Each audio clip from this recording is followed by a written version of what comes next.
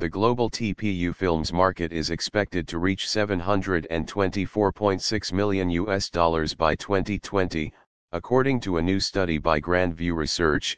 Incorporated automotive applications dominated the TPU films market, with demand estimated at 11,622.1 tons in 2013.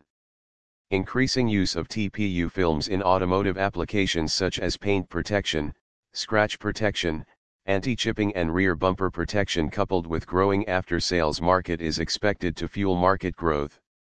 Asia-Pacific emerged as the largest regional TPU films market, with demand estimated at 16,299 tons in 2013.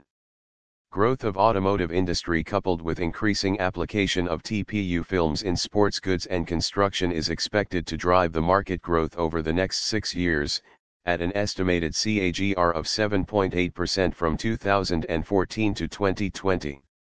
Furthermore, lower TPU film prices in Asia-Pacific compared to other regional markets may also complement market growth.